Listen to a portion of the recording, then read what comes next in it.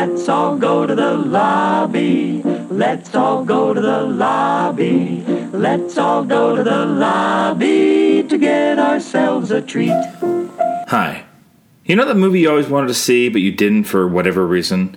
Well, I call those black hole films. Everyone has them, and this podcast aims to do something about that.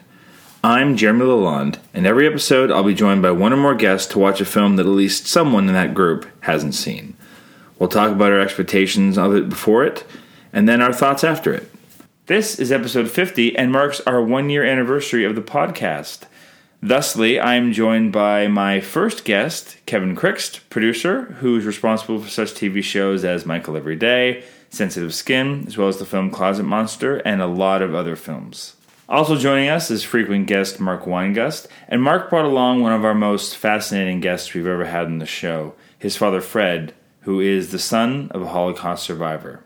And we sat down to watch a film together. All right, so we're watching Schindler's List. I'm Jeremy. I have never seen this film. My name is Mark. I've seen this film a few times.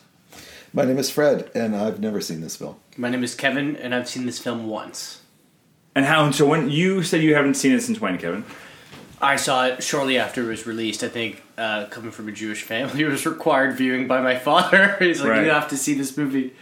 Yeah. But it's been a long time. And you were wondering when it came out, and I said 93, but the other, do you know the other special thing about it coming out in 93 from Spielberg? Wasn't that around Saving Private Ryan? No, it's literally the same year he also released Jurassic Park.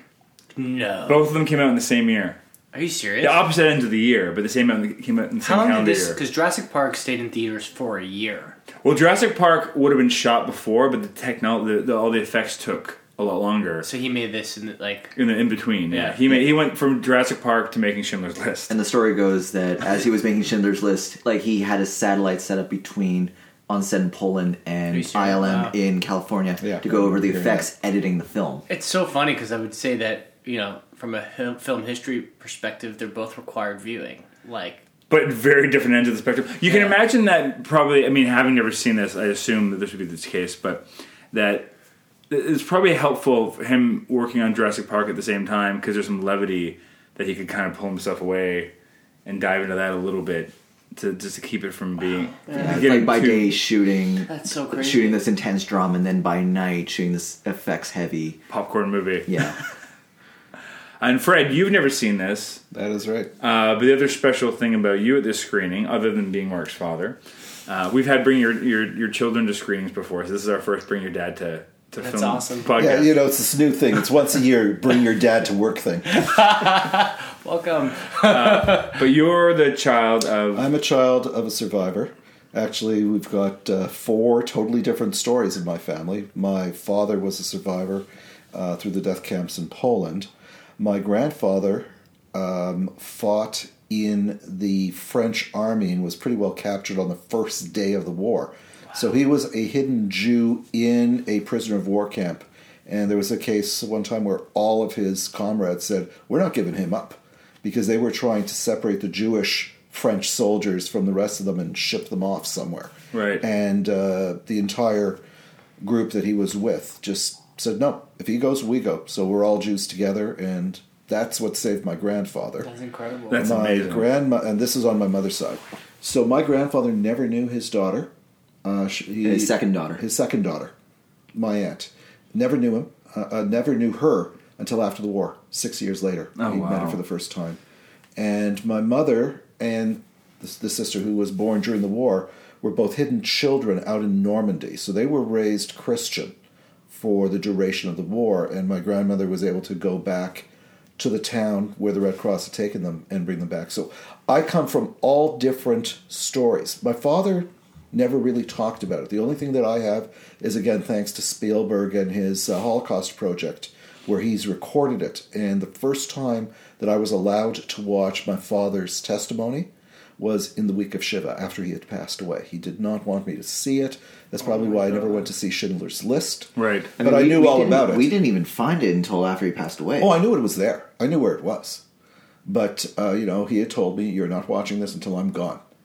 But I'd been involved in the community for years on the topic, because when I was at U of T in the late 70s, early 80s, I was an editor, co-editor of a Jewish student paper on campus. And we went to Israel on a press tour in 1981. And that was the first gathering of Holocaust survivors since the war. So it became an industry after that. Right. But in 1981, that was the first time that survivors from all over the world came. And maybe after the movie, I'll tell you some stories about what that experience was like. Yeah. But it was out of that I came back to Toronto and was just having studied at the U of T. So I was on Professor Michael Maris's course on the Holocaust. And he's written a number of books on it. So, I studied it academically. At the school that I went to, the Hebrew school, they had forbidden teaching about the Holocaust in the early 70s. And the reason why was the majority of the kids at my Hebrew school were children of survivors. And in most cases, it was not yet something that you would do where you would talk with your kids about your experience. Right. And their worry was if they started exposing this to us at that time, what it would have done to us, what it would have done to the parents. It was just an unknown factor. They had yet to start the literature on children of survivors. So I had one very brave teacher who is always my security password whenever they ask me, who's your favorite teacher? Because she had the courage with her husband, who is now passed on, to bring in movies from the National Film Board and others. And when they set up the Super 8 projector in our classroom, she would paper over the door where administration could look in. Mm-hmm. And for 2 weeks, we went through the horrors of the Holocaust in grade 7.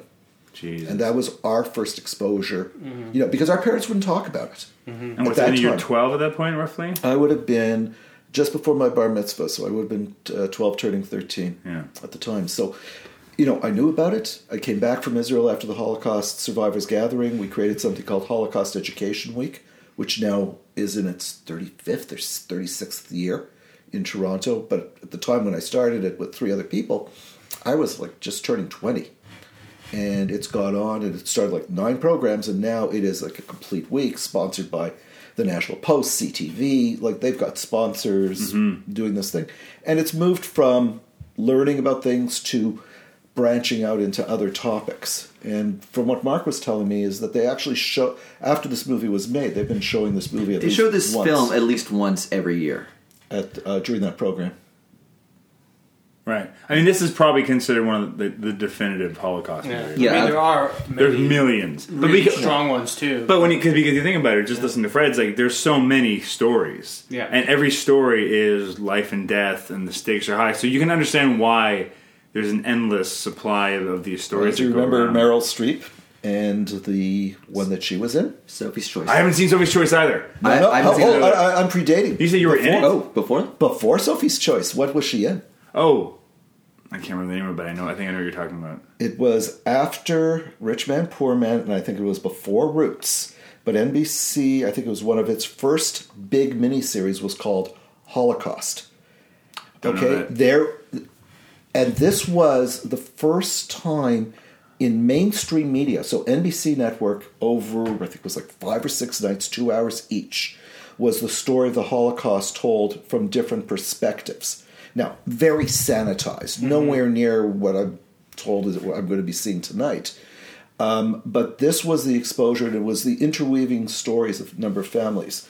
I think James Woods was in it, Meryl Streep, and I'm trying to think who else was in that one. I'm sure we can Google it and find it. But, that was sort of the first exposure until Schindler's List came out, when that became, the first real major movie. Yeah. So given, how much you've studied and read about it, what kept you from watching the movie? I think it was my promise to my father. Just although I was very involved in the community and getting Holocaust education out there and dealing with anyone who was trying to deny the Holocaust, for whatever reason, this particular movie was one that I said, I'm not going to watch. And I haven't. Mm-hmm. And when Mark offered me the opportunity, he says, you know what? Originally, my wife was supposed to come tonight, and unfortunately she couldn't make it. I said, okay, fine. I'm going to break this moratorium tonight. And he said, there's going to be somebody here who's not Jewish who's seeing it for the first time. I said, okay, now that's going to make an interesting back and forth discussion here. Right. So the pressure's on me. Jesus. Yeah. I'm going to have to find out. I'm going to talk about lighting and stuff. It's not. No, I'm kidding. I mean, Yeah, but no, I think it'll be an interesting conversation, and this is our 1 year anniversary for the podcast too. That's true. Yeah, I wanted to save this one for that. So, should we just dive in? Let's just dive in. Let's do it. All right. Let's all go to the lobby to get ourselves a treat. Okay. Well, we're recovering. Slowly but surely. Speak for yourself. I'll start. Give you guys a few moments to gather your thoughts. So I realized right as we started watching the film that I hadn't talked about why I hadn't seen the film. And I don't really have a great reason. I mean, I'm not like, I don't have the personal connection that you guys have, obviously. And I think it was just one of those movies that I knew was such a big, important movie. And it's probably one of my bigger black holes, if not my biggest black hole. And I knew it was such an intense movie that there was no great time to watch it. Well, but the kind of ironic thing is this past week was Holocaust Remembrance Day. So I mean, it couldn't have been a better time to really watch. Yeah, no, it. that I found out when I was looking into stuff today. But it was just one of those ones where I was like, I don't want to just casually throw that movie on.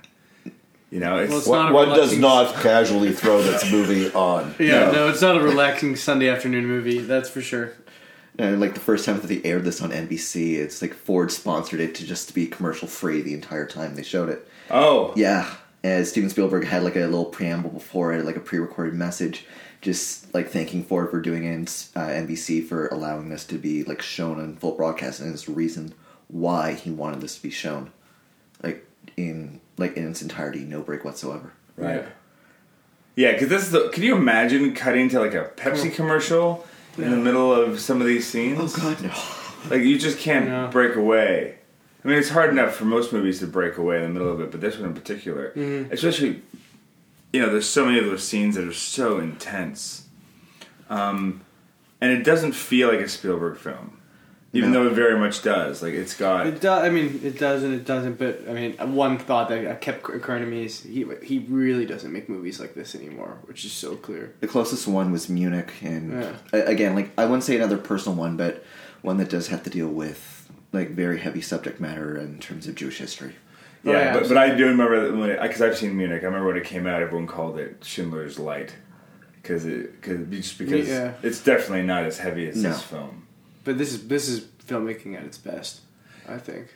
Yeah, it's so intense, and when I say that it doesn't feel like Spielberg, I don't mean that as a diss because he's one of our greats. It's the scope of it. It's the scope of it for sure, but it's also it reminds me so much of a lot of the European filmmakers in the approach to it. I really liked how verite a lot of it felt. How it felt kind of documentary. It felt like old newsreel footage. Well, I mean, his specific choice for it to be in black and white, and I was actually even paying attention to the simplicity sometimes of the filmmaking to make you feel like it truly was from that era. Like you weren't a lot of sweeping epic, crane shots or even it's like it was like a pan or a tilt or static. It was very much like almost reflective of many of the movies we've already watched, you and I, as part of this series, like Casablanca or It's a Wonderful Life, kind of those feels like it's from that time specifically. Yeah, well, it's a lot of masters, right? It's a lot of, you're just watching things unfold and it's just happening in real time, not a lot of coverage, which just makes it feel all the more real and all the more tense, especially when it gets into some of the violent moments. Mm-hmm. It just makes it all the more unsettling because he's not letting you cut away, he's holding you there.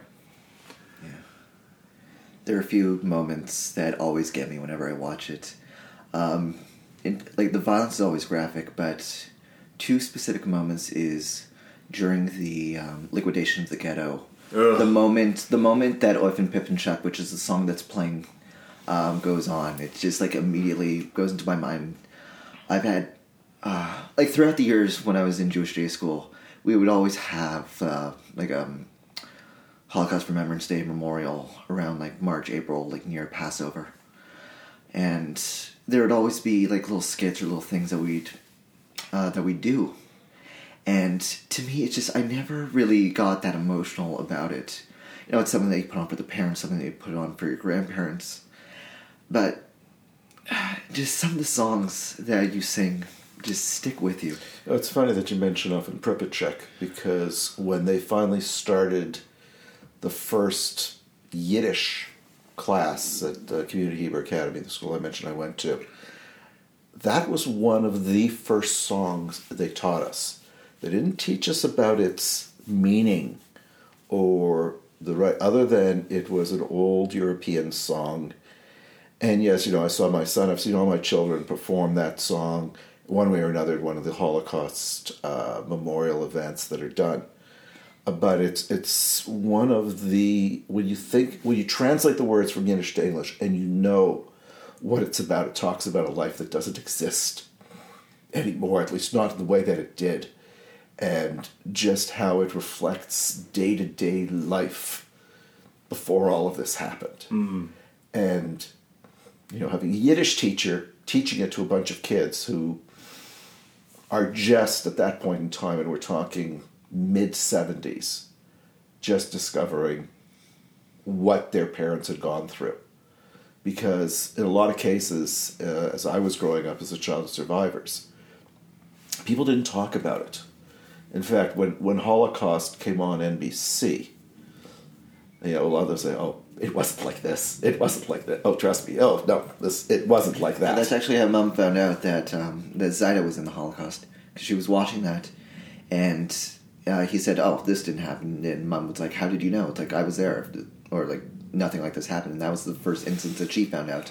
And what kind of stuff was that? Because I haven't seen Holocaust. The miniseries. What was she referring to? Oh, there were a lot of interwoven stories, and there was one about a Jewish family that had gone, from the heights of assimilated Jews into all the way to the death camps. And it was, what can I say? That one was glossed over. It wasn't until Schindler's List came out that like Shoah. Shoah was more of a documentary. Yeah. I would say that was a much longer documentary. Wasn't really one that the masses got into. This one. You're right about this, because like when you get a name like Spielberg and you get a subject matter like this and you mix the two together, it puts it into a much brighter light for the public to just see. Well, this was a work, if I remember the Oscar night when there was a lot of recognition for this film, he was, you could tell how personal this was. And I think the year this was made was what? This came out in what year? 93. 93. This came out the year I was born. Oh, wow. That's right. So it was the year you were born.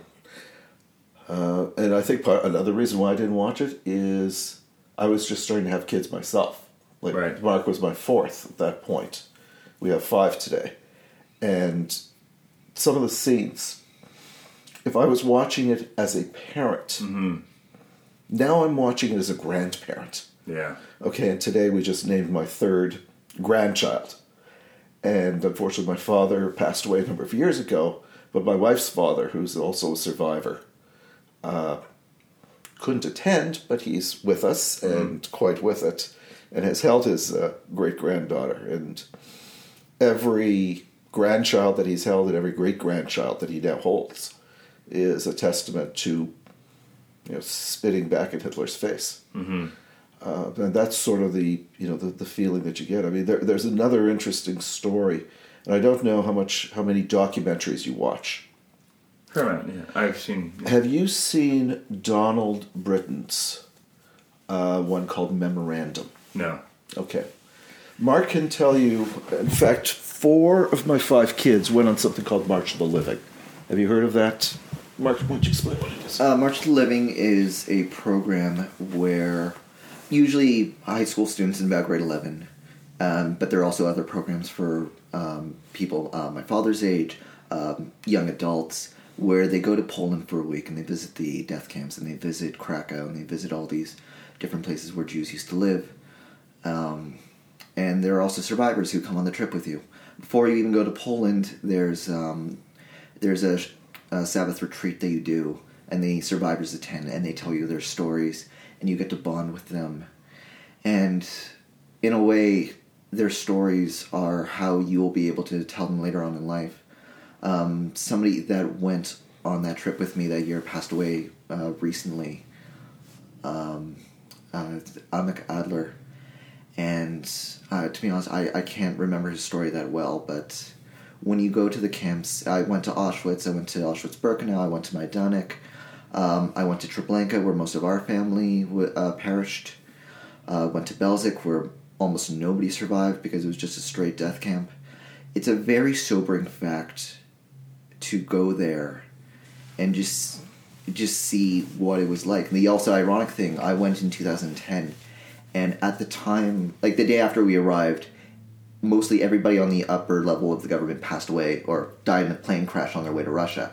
So the whole country was in mourning, celebrating with us. So I wouldn't say celebrating, that's... No, mourning. But it was just interesting to see. The one main thing on March of the Living is that there's a giant march. And like, this is a program that takes place all over the world in terms of Europe, South America, Australia, New Zealand. Everyone comes together there. Everyone comes together and they march from Auschwitz to the Auschwitz-Birkenau site. And I can't put it to words. What's interesting is, for me, the event, although it wasn't going to Poland, was going to that first gathering of Holocaust survivors in Jerusalem in 1981. You have to imagine that this is a time just as computer terminals were starting. And you're in this hall, and it's 36 years after these events, and people are still trying to find each other. And although there were computer terminals there, what people started to do was take Post-it notes, and they would write down their name, what camp they were in, and what hotel they're in right this time. Right. And they would put it on the Poland wall or the Romanian wall or the whatever, based on where they came from. And there were reunions of people who found each other after 36 years. Wow. Now, what Mark's been through, what my kids have gone through, as I said, 4 out of 5 on this March of the Living, it's almost become, I hate to say an industry. It's an important industry of taking kids back and taking other people back. Politicians have been taken. I think Justin Trudeau was taken, I think, what was it, 2 years ago? It was just done recently. Remember. I know Stephen Harper had gone. Others had gone. But what I was saying earlier about Donald Britton, who's a famous Canadian documentarian, people weren't talking about the Holocaust very much in the 60s. It was still a very hushed topic. I mean, if it wasn't for Eisenhower and the film crews that he sent into the camps right at the end, you wouldn't have some of the images that you've seen or that you have today. In 1965, Donald Britton did something very interesting. He took a group of survivors and their children, and what I would call the very first March of the Living. And this was only 20 years after the liberation of the camps. It's a 1-hour documentary, and you find people on trains going through whatever. One of the people in that documentary was a glazier who had a store 3 doors down from my grandfather and my mother on St. Clair Avenue. And he and his son were in this documentary. And his son goes to our synagogue. Yeah. And we've made a point where we send out, the National Film Board actually made this available now online. So once a year we sort of send out this URL. Mm-hmm. And I've yet to get him to speak about the experience as an 18-year-old going back with his father. This is like the very first, let's go back to the camps, let's go back and revisit. Had never been done before, had never been documented before. And that was the beginnings of talking about it. But I think when Schindler's List came out, this is when, those who had seen the mini-series Holocaust, their parents or grandparents said, that was it. That got it. And it wasn't in an exploitive way. It was in a realistic, you got the feeling of what it was like to hide, of what it was like to have been, you're sitting there. Are they going to be pulled back from Auschwitz from the misdirected train? Yeah. Who is going to make the list? Mm-hmm. Yeah, and that's what caught me, was just how matter of fact everything is. There was no like I said, there's no close. There's no. It's just like something gets shot. They're just shot. It's over. It's just the blood. I don't know. That the blood felt over the top a bit in some moments, but maybe it wasn't. It just because everything else was so grounded and real. Yeah. But I just loved how, and it was so heart-wrenching just to watch it just be so matter of fact, and for them to not revel in it, and or the film to overscore those moments or anything. It was just those things just happened. Mm-hmm. But you see, this is what happens when you have a society that does a systematic. This was industrialized killing. This was absolute organized. The trains can't just run by themselves. This had to be a massive, massive undertaking. And yes, we have genocides today. We have those types of things that are Rwanda, still going Darfur, on. All of those things are still going on. Syria. But to think of, and this film didn't even touch on it, whereas Holocaust, the miniseries, did. It showed you what life was like in Germany just slightly before the Nazis came into power. And then you slowly saw how legislation and words and propaganda were used to start to dehumanize a segment of society. And you watched it go from, it's not going to happen to us, to, and there were opportunities for people to leave, and they didn't because they said, oh, nothing's going to happen. This is Germany. This is not going to happen. And you watch, in that one at least, everything, and then you get into this. Here, you've already started there. It started with the Sabbath, the saying of Kiddush, the saying of the prayer over the wine on Friday night, and you had another element of that coming back later in the movie. And I thought that was a very good connection point. But as I said, this did not give you all of the levels of dehumanization that happened, all of the restrictive laws, all of the things that were forbidden were just not touched on here. The starting point here was really, it had already started. Yeah, we're coming in as it's underway. You do get hints of that throughout. You get a little bit. There's a scene in the church when they first meet him, when Schindler reveals himself to them, and most of them leave.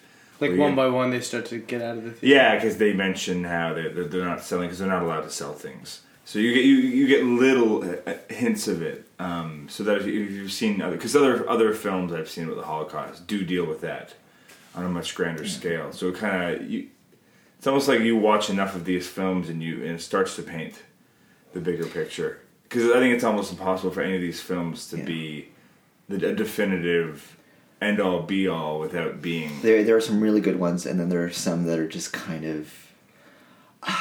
How do you put it? Like there's some are Life is Beautiful. Some are Life is Beautiful. Yeah. Others are like The Pianist. Yeah. Mm-hmm. And The Pianist is such a small story. Yeah. But is so big in other ways. Yeah. Like I loved in here that you were mentioning, like, another example of this is the women all kind of gossiping about what one of them had heard about they haven't had another. And that was a real thing. Like there were rumors constantly going around, even in the ghetto, about death camps happening. Yeah, but then they get there, and you don't. We're sitting there going, "Oh fuck, is this it?" And then the relief they have when it's water. Just the way everything happens, you're getting ready for that to be the gas. Mm-hmm. And the moment that really, really killed me in that whole sequence was when they grabbed the little girl with the glasses and pulled her away, and that was the first real time you saw Schindler breaking, when he was calling the kids back and trying to convince the one soldier why he needed the kids, so the fingers and the 45 rounds. Which led all the way up to that great speech he has about this pin with one more. I could have given the pin. And that's the other scene that always gets me. Liam Neeson does an amazing job of characterizing. This is his best role. I think so too. I always wondered where I got the. And this is a really sick, sorry story, but one time my youngest son stepped on a bird, and we had to take it to a vet. And we were talking about how much the vet bill was going to be to save the bird versus how much it would cost to buy another bird. And every time the vet bill went up and up, that's 5 birds, that's 6 birds. And I'm watching this and I'm saying, oh my God, did I just at that time do a Schindler? No, I couldn't. Yeah, but I'd never seen that scene Sure. before. And my kids maybe have been laughing at me all these years when and this is an ongoing joke in our family, the history of this, what happened to the bird. The bird, by the way, is still alive and living with us today. Amazing. We were able to recover it. We did pay the cost of 5 birds to recover this bird. But they're still alive today. Yeah, but this one. But that is kind of what the theme of the movie is. What is the cost of human One life? yeah. In the end scene, I think where you have the people, the It's actors, the survivors and the actors. then It wasn't afterwards until the I saw Ben survivors. Kingsley that I realized that's what they were doing with the devil. I just thought it was like grandchildren or... The grandchildren who were actually the actors, or the grandchildren who were the... No, I thought it was like just, family members helping the older people with, but then That's what I thought the first time too, and then it just clicked in me. When I saw Kingsley, I was like, oh, that's interesting that Kingsley's there. And then I was like, oh, wait a minute, it all clicked, but... When we've gone to Israel, we haven't actually seen his grave, but you are allowed to go to the Mount of Olives where he is buried. Yeah, I've never seen his grave. I think I've seen the tree. I've seen the tree. We also went through, they talk about Yad Vashem in 1958, recognizing him as righteous amongst the Gentile. Our family went through the process to have Yad Vashem acknowledge the family in France that had my mother and my aunt. And all the documentation. The woman and the husband, the woman was still alive as of 5 years ago. And we do have a photograph of her receiving her medal from Yad Vashem. 3 of my kids have been to Paris. No, what am I saying? No, all of them all have now been to Paris. And we have yet to have had the opportunity to try and go out to the farm where they live, or now one of their kids lives. We've got pictures. My mother has pictures from 1942, 1943, when she's going to church with these kids. And the other thing that I have to thank Spielberg for is the fact that he ran the Shoah Project, and it wasn't for... And I think it happened after Schindler's List or before? Bobby Anxiety's recordings are in 95. He started doing the Shoah Project, I think, right after Schindler's List. Production. Yeah, and so what he did is he went around the world and he tried to get as many stories as possible recorded on VHS. All of them are now documented, and in the Holocaust Museum in Washington. And you can look up. So there's also an archive here at U of T. They have access. They have access. They have digital access to the archive that's physically in Washington. There's certain schools that have that. So, as I said, when my father passed away, we finally watched his tape. When my aunt passed away, we watched her tape. But she and my mother were the hidden children. So it's thanks to Spielberg that there is an archive of stories that is there today and will be there for, as long as they digitize everything and move it off VHS and put it onto another medium. Let's hope they're in the process of doing that. I'm sure they're in the middle of doing that right now. But it was a very important project. I remember with the Holocaust Education Week, one of the first things we did in 81, 82 was we started audio recording, and we were training young adults to be interviewing people here in the city. And I believe that archive, or what's left of it, would be at the library at 4600 Bathurst Street. And now they're under construction of finally a proper Holocaust Center as part of the Sherman campus that's being built up at Bathurst, north of Shepherd. And so I think that'll become much more accessible than it is today once that is built. My question to you is, having you having seen this now and you coming from a non-Jewish background, what your thoughts were? Because, I think that would be also, an interesting back and forth on that, because I'm curious. Yeah, I mean, it's I'm degrees removed from it, so it's one of those things where it's kind of like, no, that's a bad analogy, I'm not going to do that. What, not living vicariously through the Jews? No, but it's just the idea that you keep on pulling yourself in and out of going, because, I watch so many movies and I watch so much stuff, and you watch and you're like, this is fake, this is, these are all actors, this is all that kind of stuff.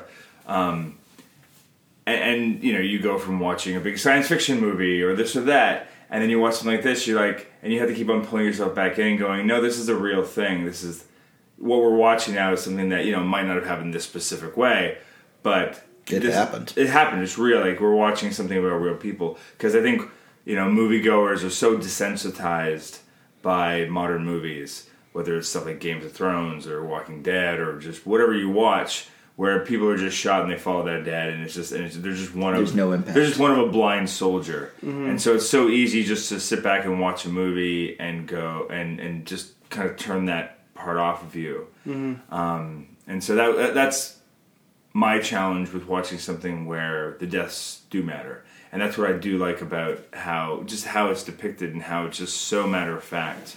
And that to me is way more impactful than if you were overly dramatizing these moments. Just how... it doesn't give it like that Hollywood touch. Yeah, just how casual all the deaths are and how little they care. And which makes it all the more horrific because it's not celebrated in any way. And so that's kind of the journey I go on watching a movie like this and getting caught up in those moments. And for me, it's always the small moments, like the moment with the little girl. And just What did you think about the red? I don't know what that symbolized. Symbolizes blood of the innocent, and as well as just it, and because it sticks out in the movie. Because other than the opening scene or like the opening shot, that's the only part. Oh, sorry, and the end where there's color. No, there's color. No, there's two, because when she was flame as in the well. flames, the flame when they light the color, flames, yeah. but there were two times the red appeared in the movie during the black and white. One was when the girl was walking there and being observed, and the other one was when she was on the cart being pulled away. Yeah, It's the we same saw it girl. twice. It's the same girl. You saw her twice, and And he sees her when she's being pulled away. Yeah, I mean, I like that it because it did the same thing to me that I'm sure that it was meant to represent for Oscar about like following her amidst all this other stuff that's going on. Because there's that one moment when she's running past this group of men that are standing up against a wall with guns at them, and the timing of it's amazing just from a filmmaking point of view. But just as she leaves the frame, that's when the gunshot goes. She doesn't break stride either. And they all fall. And I had not been paying attention to what was going on with them at all. And so I was disoriented, and then I noticed the bodies fall because I was watching her go across the screen, which is exactly what Spielberg wants you to do. And then you go, oh, fuck, how did I miss that? Like, what else is going on? And it's just one of those things where you go, what else is going on? And then there's that great sequence. With the guy in the gun getting into his head?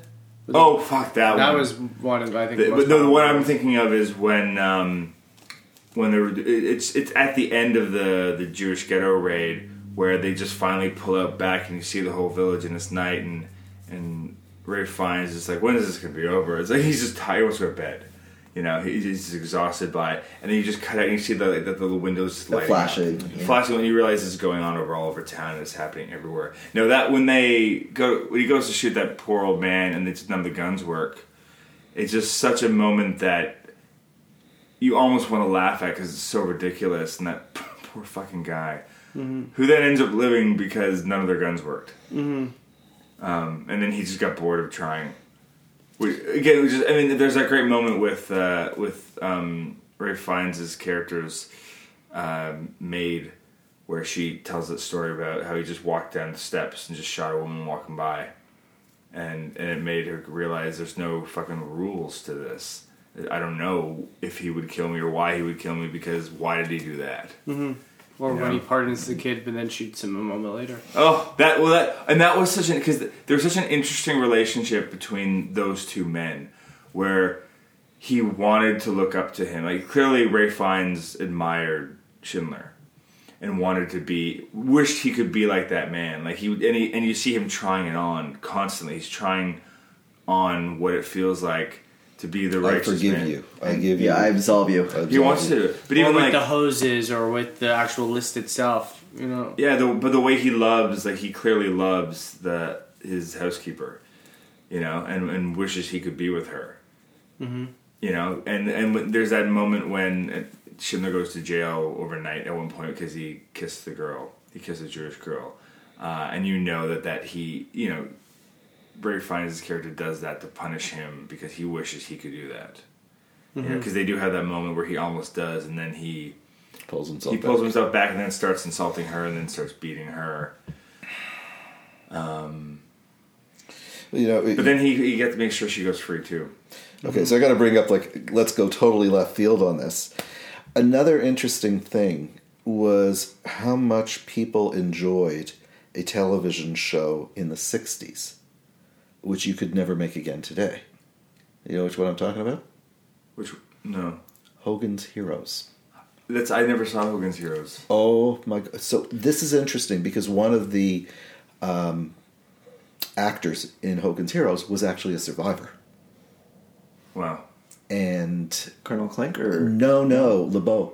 Oh, right, LeBeau. right. Robert Clary.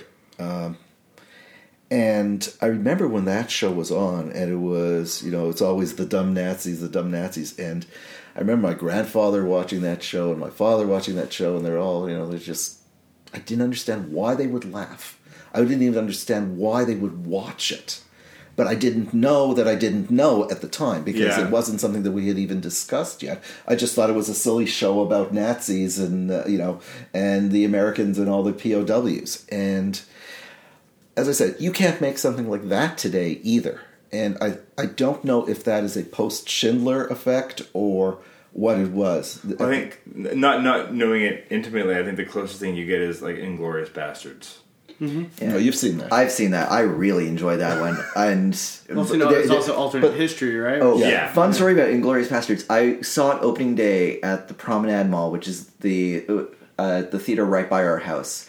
The first showing of the day, half the screening full of Holocaust survivors. Just cheering? No. They enjoyed it. Don't get me wrong, they enjoyed it. But it was just more. It was just really interesting to see 12:30, first showing of the day. Me and my friends, and also half the theater are just Holocaust survivors. Wow. Yeah. Yeah, you could just do an interesting talk just on all of these variations of what's going on. I mean, I'm not even touching on Star Trek's approaches to it. What happens when a world takes over and how, and they've done that in a number of the different incarnations of Star Trek as well. It's also been a science fiction element and changing of timelines and what would have happened if the Germans had won and all those kinds of That's things. also Philip K. Dick, right? Man in the High Castle. Yeah. Yeah. Okay, I want to bring you into this. What did you think, having seen this years and years and years ago, revisiting this? I mean, I think when I first saw it, even though I believed I had an understanding of it as a child, I must have seen. How old was I in '93? I probably didn't see it in '93, to be fair, but I would have been almost 10. Yeah. And watching that film and really understanding the nuance of the film, but the meaning of the film and the power and intensity of it, you don't quite grasp that at that young of an age. I think you kind of get I probably was explained the deeper meanings of what really happened. It was an education back then, and now it's just Yeah. So what did you walk away with then? That you remember from seeing it then? It's funny because you mentioned the girl in the red coat, but that's the image that always stuck in my head years later. I always imagined her to be in it more for whatever reason, just my memory of it. Probably because that's what you held to, yeah. But I just remembered the basic premise of it. How he had a factory and he was able to save a lot. I actually didn't remember it was that many lives.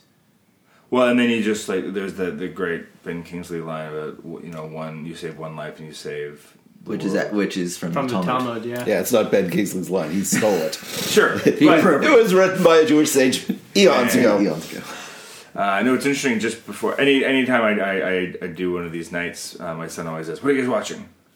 And I told him we were watching Schindler's List, and he says, "What's that?" I said, "Well, it's a Spielberg movie," and he loves Spielberg. He says, "Well, can I come out and watch it?" He's like, "Well, first of all, it's 3 hours long. Second of all, I don't think How old? yet. He's going to be 9 soon. Too early. Too early." But then I was trying to explain to him what it was about. He's like, "What is?" I said, "Well, it's about the Holocaust," and he didn't know what the Holocaust was, but he knew about World War II. One of our friends, one of his friends, his dad collects World War II memorabilia, so he'd seen the swastika and all this kind of stuff, and so I just kind of gave him a really bad, quick Cole's notes on the Holocaust and the war, and so he wanted to watch it even more. But I was like, no. First of all, I need to check this out first. But I think I do. But at the same time, I'm one of those parents that don't like to shelter their kids from this kind of stuff. I'd rather him see it and have that conversation. Yeah, the fun thing is that we own. Well, at one time we owned the VHS, and first DVD copy of Schindler's List, and like they haven't even seen it. Yeah, I've and never like watched it. I questioned him on the way here. It's like, wait, then why did we buy it? Then why did we have it if you haven't even seen it? I To first have it. to have it. Just to say we have it. And one day, if I ever had the courage to put it on. But there was never really, as Mark had said, you don't have 3 hours to kill like that. But when Mark sort of brought this forward and said, this is an interesting opportunity. Originally, as I said, my wife was supposed to be the one here tonight. She was working, and she said, you go. And it was just an opportunity that finally presented itself. And to actually watch it with my son, who's been on March of the Living, who knows what I've done related to Holocaust education in the city. I've watched that over the years, and it just went from a single sheet with 9 events to like a 40-page high gloss program that just spreads out throughout the city the first week of November. It's just thank you for the opportunity to at least watch it. And I thought, in a quiet room, just 4 people, a wall, great sound. Oh, thanks. By the way, congratulations on that. Very effective. Am I sleeping tonight? I doubt it. And now, do you think, given that you have a copy at home, your wife hasn't seen it, is it... I'm not going to tell her to put it on. No. There's no way that we can sit her down and watch this. No, there is no way that she can watch this at this point. We'll just have to figure out another way to do something similar to this. Yeah. To be in a discussion with people. Yeah. Maybe you want to do a female version of this. But now that you've seen it, is it the kind of movie you'd want to revisit at some point? It'd be hard. It's hard to watch a second time. It has to be with the right people, though. Yeah, it has to be with the right people. It has to be the right, doing the right thing. To me, I thought this is a great opportunity to really see how I would react, or 2 people react who had never seen it before, but had read about it. I'm, having studied it at university, having been part of that illicit class in grade 7 for 2 weeks, when all we were getting were, and we're talking, this teacher brought in stuff. There weren't that many films available. So what she brought in was the original footage, the Eisenhower footage and stuff that you could get her hands on at the NFB. Elie Wiesel's Night and Fog. There was another. That was one. Night and Fog I've seen. Yeah. Yeah. Right now, Elie Wiesel Night. The book Night. Yeah. But and I remember every day it was another film. And, it was like one of the craziest things, because again, the administration of our school said no, we are not teaching the Holocaust. There's going to be too much of an impact. Half the kids were from parents who lived in Canada, had never experienced the Holocaust.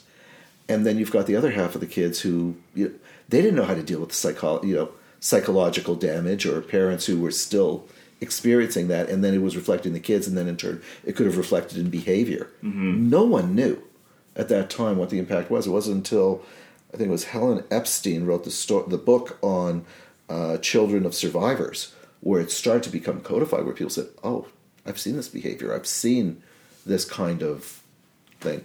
The funniest story was when my brother-in-law and my wife's father, do you remember the story when they went? They were going to ski. I mentioned it to Jeremy. They were going to go to ski in Switzerland.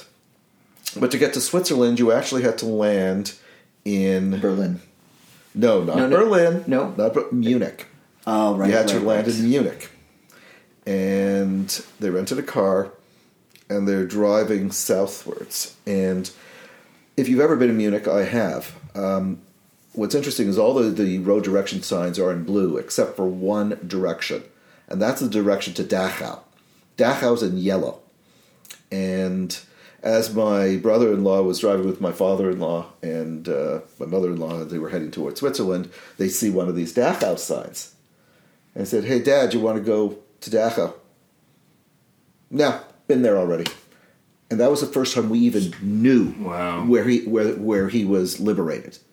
We had no idea until that trip. And he's done the Shoah tape. He's been recorded, but we haven't found his story, and he refuses to let us hear it until he's gone. Like, we have bits and smatterings from, according to my mom, but we don't know the entire story. Right. And it is the entire story when you hear it told. And I mean, at my father's funeral, this was something, as I was cleaning up the basement at the house that my parents lived in for 47 years before my father ended up at Baycrest and eventually he passed away. I found all of his various notes. And one of these sets of notes that I found, besides diaries and other things that he wrote, were his notes that he wrote for the Spielberg interview. And there was sort of like this, there was the sort of an opening statement type of thing, and then there was all of the interview part where you sort of go back and forth. He had written such a tight summary of his life from the time he was a young child through to liberation. That's all I read at the funeral as his, as they call it, the hesped. I read what he wrote. And I said, this is probably going to be the last time you're going to hear this story. Mm-hmm. Unless you watch a tape or something else, you'll never hear the words of my father again. So you're going to hear them now. And I read the 4 or 5 pages, and yeah, it was quite the story. And then what happens, there's someone sitting there, looking at his dad and saying, hold on a second. Because I had read the story from beginning to end. And this guy's sitting there with his father and saying, wait a second, these towns sound so familiar. Did you and Fred's father do the death march together? Oh, yeah. We take those walks all the time. No, I'm not quite that way. Yeah. But that's when he discovered that his father and my father had actually been in the death march together, and that my father's story, at least the tail end of it, the last year or so of it, was really his father's story as well. Oh, Didn't wow. know that either. Amazing. And then his father passed away, so he didn't get... Do you want to tell him who that person was? It was a friend of mine, Willie Friedman. And, he went through the same, Oh, your relationship with Podeswa. Because he was also... Well, if you know the director, Jeremy Podeswa, his father and my father came across on the same boat back in 1948 to Canada. Although they didn't go through the same death camp experiences, but they were both survivors. So, a lot of Jeremy's directing has come through things that he had learned from his father, who was an artist, right, a painter, and Jeremy went in a different direction, but it was more the visual arts. But the same thing with the storytelling, and you see that he's done Games of Thrones. He's directed many different episodic. 6 Feet Under, I think, was another one of his. But again, it's this tight knit community of survivors, and to wrap up, I mean, this story told it. It told a particular story. Yeah, the closest thing we have to this in Canada's history is the residential schools. And I spent a lot of time with survivors of that and second-generation survivors of that, because I did historical documentaries in my formative years. And it's nowhere near the horror story of this, but it is the closest we have in Canada. And it's the same thing. It's a systematic gathering of people. It's an attempt to, well, in the residential schools case, it was more of a case of trying to remove the culture from them. This wasn't even a case of removing the culture. It was using the culture in order to gather the people and then get rid of them. Yeah, exactly. And the deaths were a byproduct of that for the residential schools. The intention wasn't to kill them off in numbers, and it still happened, but it was literally just to erase the culture, and they tried that in so many different ways, shapes, and forms. Mm-hmm.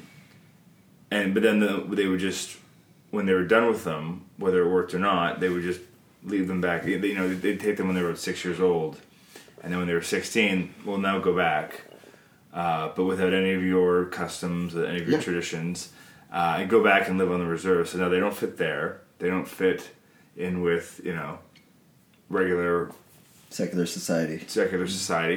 So it's like they call the lost generation of these people that they don't know how to hug their children. They just don't know what it's like to be read to bed. They're beaten to sleep every night. So it's just a different thing. But for Canadians listening to this, that's kind of the close. That's our thing we did. That was not great. In line with this. And we have to know more about it. But what's interesting too, when you're talking about how that's something that happened for over 100 years over the course of and it just happened until the 80s was the last residential school that was closed, and we're just starting to tell that story. Well, we have a parent of a friend of ours who was the lawyer in Manitoba who brought the cases forward, and became very well known in the First Nations communities there as someone who believed their stories and started to help them get their stories told and fight back. Just an amazing... he needs a documentary. This man needs a documentary because what he did was actually bring visibility to it. It kind of reinforces the power of education and, how young you start to tell these stories and expose this in order to put it on the top of people's minds and let them know that these kind of things exist and have happened and, to make sure that history doesn't repeat itself. Yeah. Because if you don't know, then that's which brings us back to the scary world that we're in today. Yeah. Yeah. So final thoughts, Kevin, final thoughts. I think, for me, I while not having family that, had gone through the Holocaust, it's always been something that I've known and have been exposed to through education from a very young age. My dad would always show me different films, this one included. Also went to Hebrew school, and in fact, even in public school, we first learned about the Holocaust in grade 3. And I grew up in Thornhill, which was a very Jewish community, but I remember learning about it in grade 3 and doing a whole unit on it and a presentation about it and actually understanding it, I think, at that age, and that's a pretty young age. And so I think it's crucial to continue education, especially at that young age, in order to kind of have any meaning for today and in the future. Yeah, I think if I ever rewatch this, it'll be with my kids. I first watched this when I was in grade 8, so I think maybe around there should be a good time for Ephraim to watch it. Next week. We're going to watch it next week. No. You still have to recover from the Super Bowl. How about you guys? Well, I'll continue watching this. I can't recommend it enough to people. But it is a really tough sit. And it is something that stays with me. I think the last time I saw this film was, ironically, on the bus to one of the camps on March of the Living. They used it as entertainment to keep you guys quiet on the bus? Really? Yes. It's not a movie. No, it's not. That's the horrible. Especially on a bus, that's not the best environment. Not a great bus movie. No, you want to know what's not a good environment? Try doing it on a German train. Yeah. Don't. Just don't. Yeah. I remember, I still, when I went for my first trip in Germany, I was in Munich. Getting on a train in Germany, it was hard. It was hard. So what about your final thoughts? What do you think now, finally, having seen this? I guess in one way I wish I hadn't waited as long as I did to see this. On the other hand, as I mentioned at the beginning, seeing it on the same day that I named, I was involved in the naming of a granddaughter, which is an answer to all of this. You saw at the end 6,000 descendants, which was in 1993. So you can imagine just what 20 that more numbers, years of that. 20 more years of that. Double probably. At least. More. And so it was a full circle of life type of thing. That life goes on, and another generation is here, and we just have to make the world a better place in a lot of different ways. Well, that's a good note to go out on. Thanks so much, guys. Oh, thank you. Thanks for having us. Thank you for having us. Yeah, this is great. Thank you.